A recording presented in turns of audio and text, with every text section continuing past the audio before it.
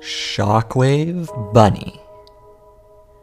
Written and illustrated by Trev. That's me. One day, lightning struck a small little bunny rabbit. I repeat, small and little. The bunny became quite powerful with bulging eyes and aerodynamic ears. Shockwave Bunny was born. In physics, a shockwave is a type of disturbance that moves faster than the local speed of sound in the medium.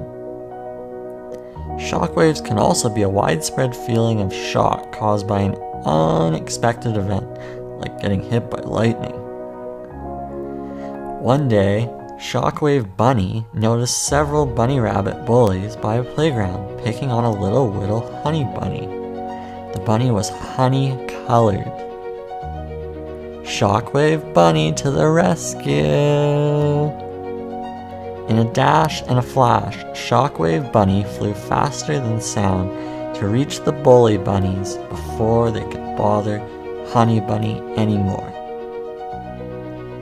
Shockwave Bunny flew in, stood tall, and said, "All of us bunnies can resolve this conflict in a diplomatic and non-physical way.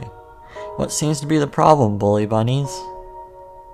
"Well, our moms grounded us and said we couldn't have carrots for 3 weeks.